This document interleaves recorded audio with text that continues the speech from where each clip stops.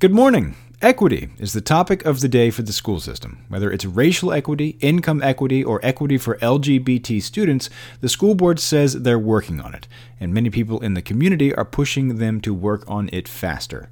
And those people won a victory Tuesday night. For Thursday, February 28th, it's your Loudoun Now Morning Minute.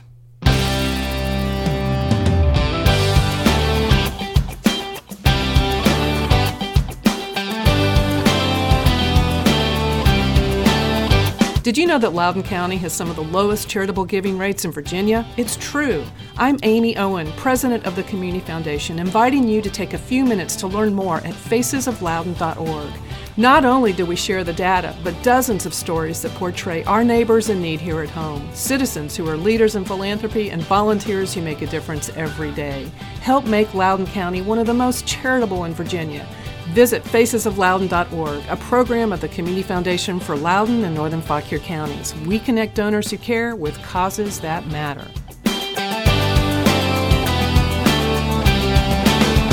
Today's Morning Minute is brought to you by the Community Foundation for Loudoun and Northern Fauquier counties. Thanks for being with us. I'm Rence Green. Nearly 80 people lined up to address the school board at its meeting Tuesday night. Most of them were on one of two topics. Many of them were there to endorse a proposal to create a special committee to study equity problems throughout the district. Others were there to debate the merits of a proposal to add protections for LGBT students and teachers in the school system's equal opportunity policy. It has been more than 2 weeks since the school board first heard criticisms from parents and the NAACP about a lesson at Madison's Trust Elementary School.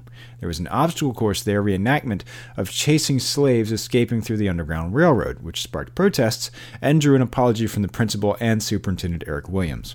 At a press conference before the meeting Tuesday, Loudoun NAACP President Pastor Michelle Thomas said the so-called slave game was only the latest example of historical institutional racism. She commended the school system for steps to address the concerns, and she urged the community to keep pushing. That evening, the school board unanimously approved a proposal to create an ad hoc committee to examine ways to ensure marginalized and historically disenfranchised groups receive equitable treatment. That committee will report back in November. While that was a unanimous vote, a proposal to add genetic information, gender identity, and gender expression to the list of protected classes in its equal opportunity policy was more controversial. School board member Chris Kroll first proposed that change. LGBT students and parents of LGBT children said the change was needed to make them feel safe and secure in school, while critics argued policy was not needed, not permissible under Virginia law, and would infringe on the privacy rights of other students. After months of appeals by LGBT students who came to every school board meeting to plead their case, the board voted 5-4 to adopt a compromise position crafted by Debbie Rose, although Rose voted against that change along with Chairman Jeff Morse, Eric Hornberger, and Jill Turgeon. The debate on the school board focused on whether to add gender identity along with sexual orientation to the list of protected classes. That passed by the same 5-4 vote. Kroll advocated the change because of her concerns about the high suicide rates among LGBT students. She said, quote, "You keep being you. We need you in our community." Go to loudounnow.com/morningminute to check out the whole story.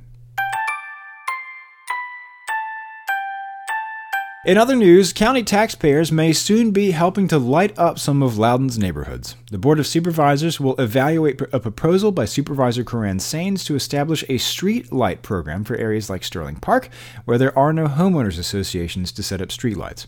Some supervisors were skeptical, warning that streetlights can be expensive, particularly in the ongoing costs to operate and maintain them.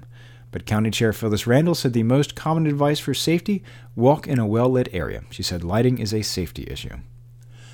Dulles South Food Pantry co-founder Charlene Jones was recognized with a ceremonial resolution from the County Board of Supervisors on February 21st. Jones recently stepped down as the nonprofit's executive director after 5 years. Supervisor Matt Letourneau said it was her determination that got the Dulles South Food Pantry off the ground. During her time there, Jones helped raise $358,000 and more than 1.1 million pounds of food for 5,200 families in the area. America's Roots, a volunteer-run project under the umbrella of the Mosby Heritage Area Association, took home a gold medal in the world's largest advertising competition last week. The project won the award for its public service brochure and sales kit, a 12-page brochure that describes America's Roots' mission to capture the images and the stories of Loudoun County's rural road network, one of the nation's oldest and largest networks of gravel roads. Graphic designer Nathaniel Navratil of NNbrand.com designed the project's logo, branding, and award-winning brochure. The award also honors the work of America's Roots photographer Douglas Graham, copywriter Danielle Nadler, and Knight Printing. The America's Roots team also includes editor Emily Houston, preservationist Jane Covington and Mitch Diamond, and educator and historian Richard Gillespie. And I mentioned this before, but Buzzed at the Bee is back. Tonight, Eric Bird from the Mason Enterprise Center, Small Business Development Center, and I will be at Black Hoof Brewing in downtown Leesburg for a grown-up spelling bee and trivia night. We're making a tour of Loudoun breweries and restaurants this year with a stop on the last Thursday of every month. It all raises money for the Loudoun Literacy Council, which works to improve the lives of the 32,000 Loudoners who struggle with the English language, with classes for both children and adults. So I'll see you there tonight at Black Hoof Brewing at 7 p.m. Get the full story on this and all these stories over at loudonnow.com. On today's Get Out Loudoun calendar, what did I just say? Buzzed at the Bee, Black Hoof Brewing, 7 p.m. Get the details on this event and check out the rest of the events calendar at getoutloudon.com.